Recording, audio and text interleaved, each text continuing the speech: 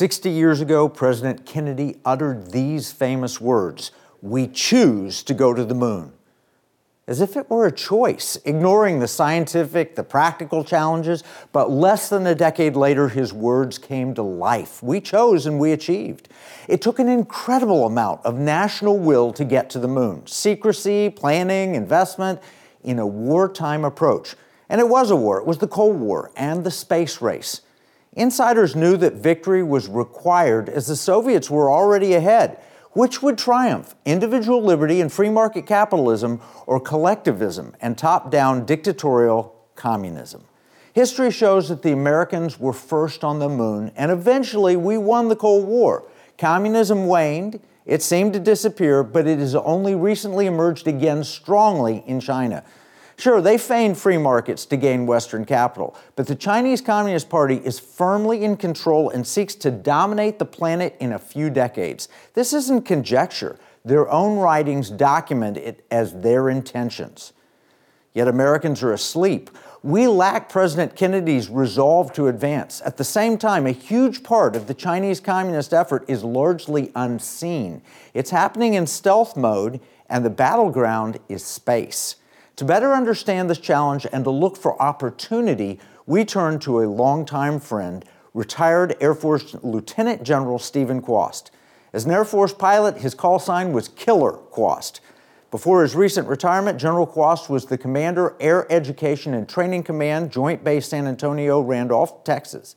He was responsible for the recruiting, training, and education of Air Force personnel. Beyond that, General Quast was also a leading and early advocate of the U.S. Space Force. Welcome, General Quast. Hey, thank you very much. Hey, tell us, what is the new space race? What is Space Race 2.0? Well, just as you described, there is always a competition for control, dominance, and survival that goes across the planet. And so you described what President Kennedy said. And what's amazing is how history repeats itself. So we are in the same battle for economic preeminence. And China now is the one that is the most aggressive at trying to take that high ground. And again, America has to get back onto this footing where we understand the nature of this new fight, because China is very clever and they are abiding in this war with information and economics. And it looks a little different than the Cold War, but it's the same basic problem. Well, we know it's obvious that the Chinese have fought us on terrestrial manufacturing. It's an economic war. We talk about that all the time. And they're beating us on terrestrial manufacturing. We've outsourced so much to China. We saw that stark reality during the pandemic. President Trump made us aware, but the pandemic really drove it home how dependent we are on China. But now there's a new manufacturing battle. Can you describe that? Yeah, so the new manufacturing battle, and one of the reasons why I'm in the position I'm in now, is to help revitalize and recreate the American dominance in manufacturing. And this is with regard to advanced manufacturing techniques. This is everything from optical robotics to artificial intelligence applied to 3D printing, all of the things that we have discovered since the Cold War and since we lost those manufacturing jobs. We have an opportunity as a nation to rebuild our manufacturing base. And the real battlefront, as you pointed out, is space, because space is almost unlimited resources, unlimited information, unlimited capability for the human race to reach new heights and save Earth and save our civilizations. Well, I know you have a solution. We're going to talk about the solution, but I saw the term ISAM, in-space assembly and manufacturing. Can you describe what that is? Yeah, so if you take a look at what the government has done right now, they have put out documents that talk about the foundational element of the space economy is going to be the in-space assembly and manufacturing. And what this means is, instead of trying to build things on the planet that are bulletproof in order to survive the violence of launch, we actually start throwing up the parts that are resilient to that kind of launch and then assemble them in space.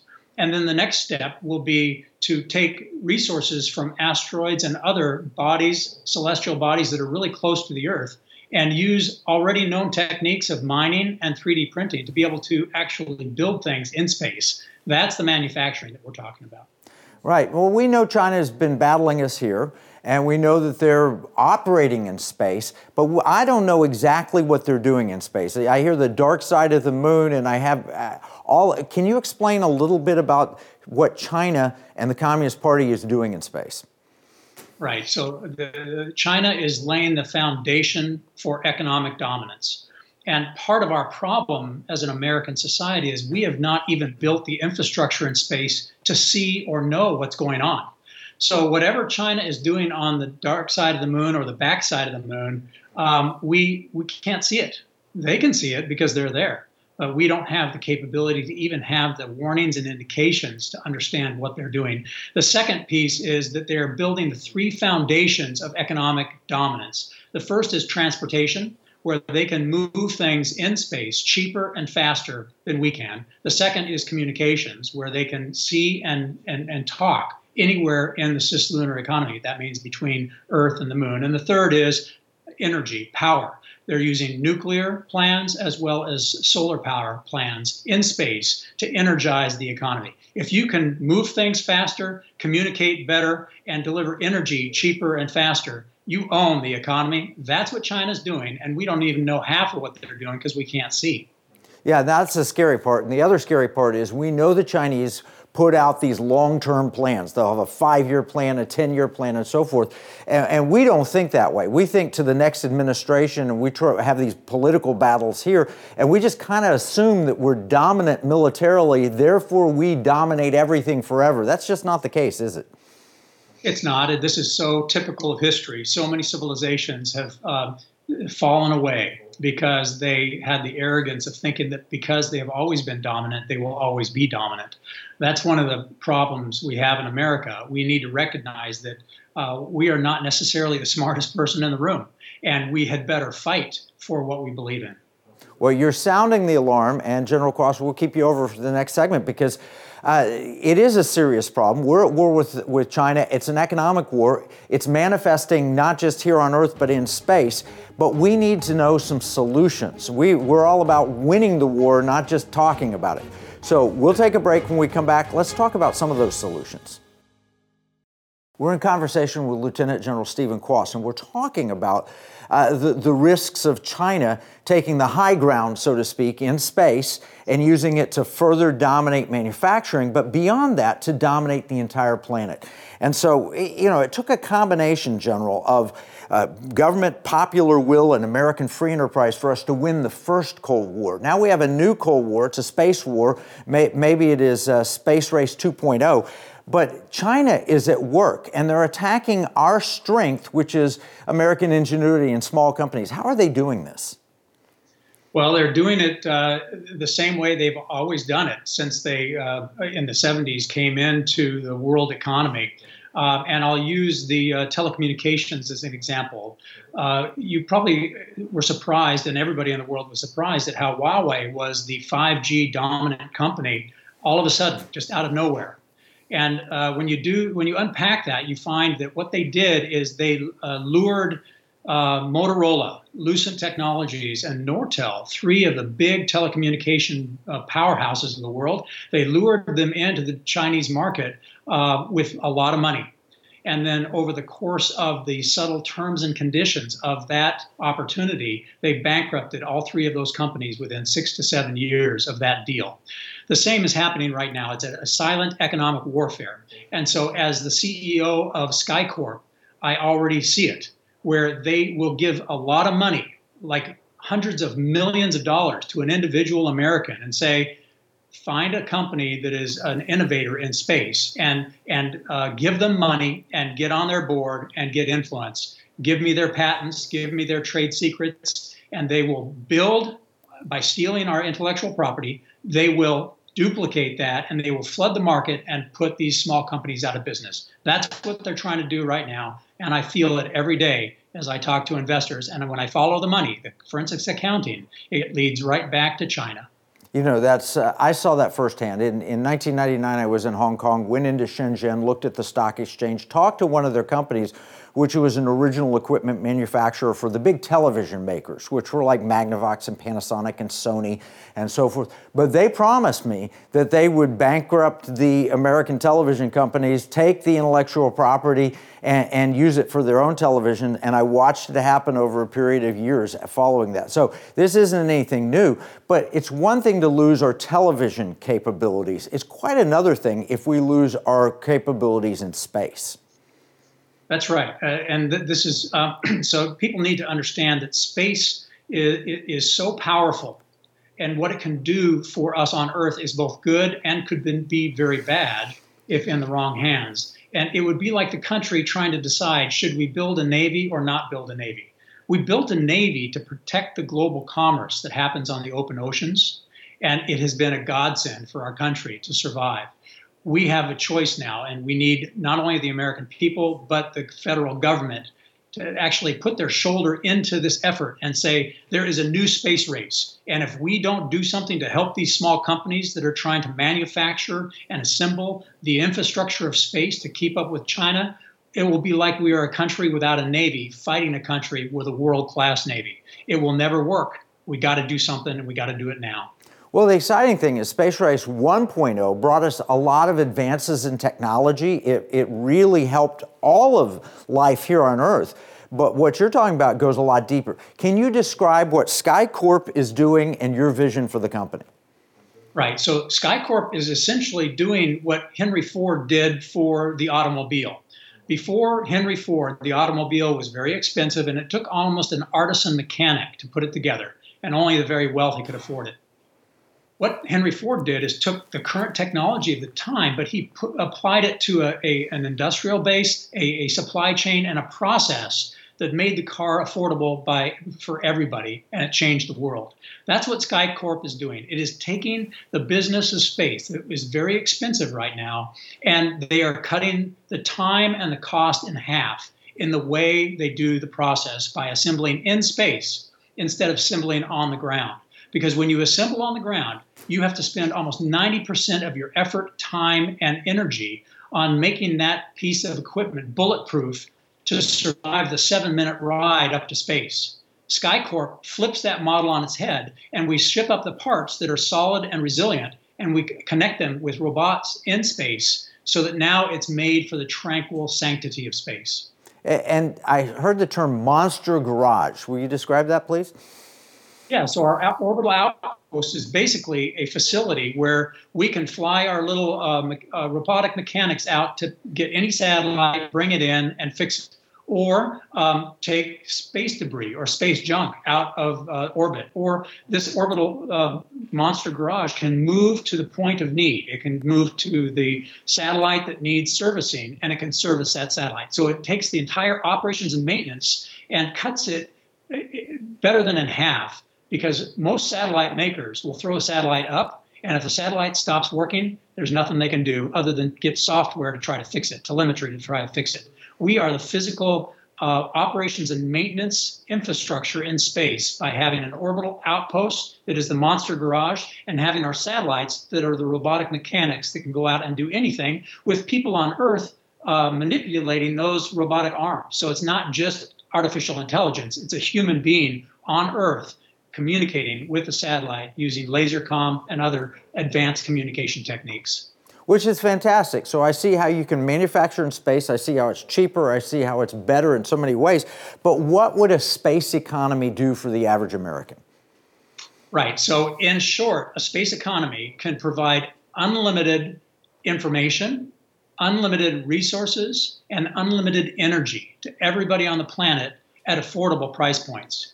Right now, there are people in sub-Saharan Africa that do not have enough energy. They cannot communicate because there's no infrastructure, and they cannot provide the resources they need for their people, food and water. All of that could change if we build an infrastructure in space, because you can deliver energy from space, you can deliver materials from space, and you can deliver ubiquitous communication from space in ways that do not require any facility, any infrastructure on the ground. So now a young woman in Sudan can communicate in ways she's never communicated before. She has energy and she has the resources to actually do something with her life to make it better. It's powerful, and America can lead that invention. Well, America has to lead that invention. If we don't, it will be locked down, controlled, and it'll be for the benefit of a few elite in the Chinese Communist Party. I mean, that's the beauty of America, is we bring liberty to the planet. You know, we're not perfect. We've had, troubled history at times, but still, the exceptionalism of America is to bring individual liberty, not just for ourselves, but everyone we touch. And that's the dream and that's the goal. And that's what I love about SkyCorp, and the fact that you're leading it is you're going to do that. We're going to need to take another break, but General Quast, when we come back, let's talk about how we can help SkyCorp. General Quast, we're talking about your new company, SkyCorp. You just took a leadership role there. You're the CEO there. It's at least part of the answer. I'm convinced of that, just because you're involved, but just the vision that you laid out. It's part of the answer at a minimum for solving Space Race 2.0 and making life better for Americans. So what do Americans need to know about the company, and how can we help you? Well, the reason I joined this company is because I'd spent the last 30 years trying to convince Congress that we needed a Space Force, which happened, trying to convince the American people that this is a real danger if America doesn't get involved aggressively. But I was not seeing anybody in the private sector really getting aggressive about the manufacturing piece of this. So I joined this company to actually get on the front lines of this fight, because I know what the military needs. I know what the government needs, and I can build it as a private company without all of the limitations that come with a yearly budget by Congress. Congress and the government are too slow, and we need entrepreneurs in companies like SkyCorp that actually know what to do and can do it faster. Well, there's no question. You look at Elon Musk and what he's achieved and how that's impacted in the Ukraine conflict and so forth. There's no question private enterprise can move faster, and the government's always known this. I mean, during World War II, it was American industry that made a difference. And the manufacturing you mentioned, automobiles, tanks, planes, you name it, it's been private enterprise. But SkyCorp's a little different, and I think it's different just because they have you as a leader, because I'm certain that you're not going to let the Chinese Communist Party get in and co-opt or infiltrate your company. Tell us what you're doing to protect it. Well, we are. And it's not just having good cybersecurity and doing things smartly. It's about the money. It always has been. And so here is what we are doing different. We need the money that is not attached to China, where it will influence decisions or try to liquidate the company by putting it out of business or stealing the intellectual property. But we also need money that is not going to make people rich that are not friends of America or our Constitution. And there's a lot of them out there. I mean, there is big global money that believes in socialism. In other words, they do not believe in free will as a God-given right for every human being. And this is why we have tyrants and despots that put pressure on people to comply and to obey. That is not the American way. It is why we are free people with independence, liberty, and a sense of self-determination. And so SkyCorp is on the move to find the money that is not connected with the deep state, it's not connected with global money that believes in socialism, and it's not connected to China that is trying to put America out of business. That is not easy to do. And that is the number one job. Well, you're singing our song. That's the purpose of the Economic War Room. We believe we're in an economic war both against the globalist communists that are leftists that are trying to take over our country, plus the Chinese Communist Party. And we're training financial advisors and individuals. We're telling them, don't invest in wokeness, invest in liberty, security, and values. And part of that wokeness is ESG. And it's not that you couldn't qualify as a really perfect ESG investment in so many ways, not philosophically, but if you take them on prima facie, on face value, you're good for ESG. But you're also good for liberty, security, and values. And you've been helping us as we train individual investment advisors. So how would that work? How can people invest in Space Race 2.0, promoting liberty, security, and values, and maybe supporting SkyCorp? Well, all they have to do is have a willingness to support something that is change the world and be on the leading edge. I mean, the return on investment are huge. I have banks that are lined up to raise, hundreds of millions of dollars for SkyCorp. But some of them are connected and are controlling in the way they are connected with globalist ideologies like you just described, and we will turn away from that money.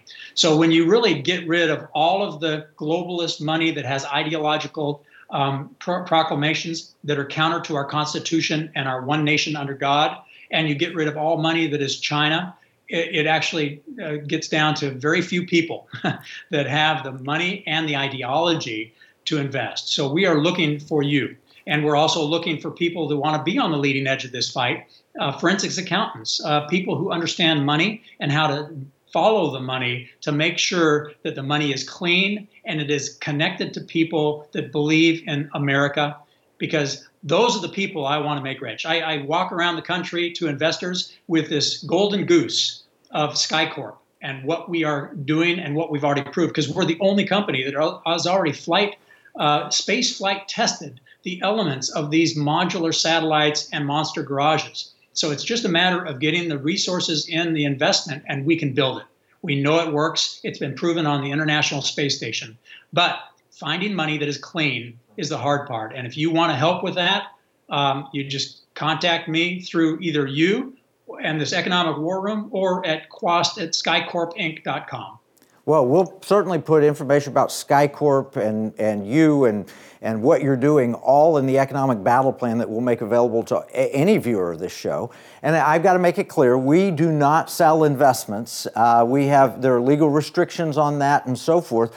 And we don't recommend investments. We recommend liberty, security, and values. This certainly lines up with that.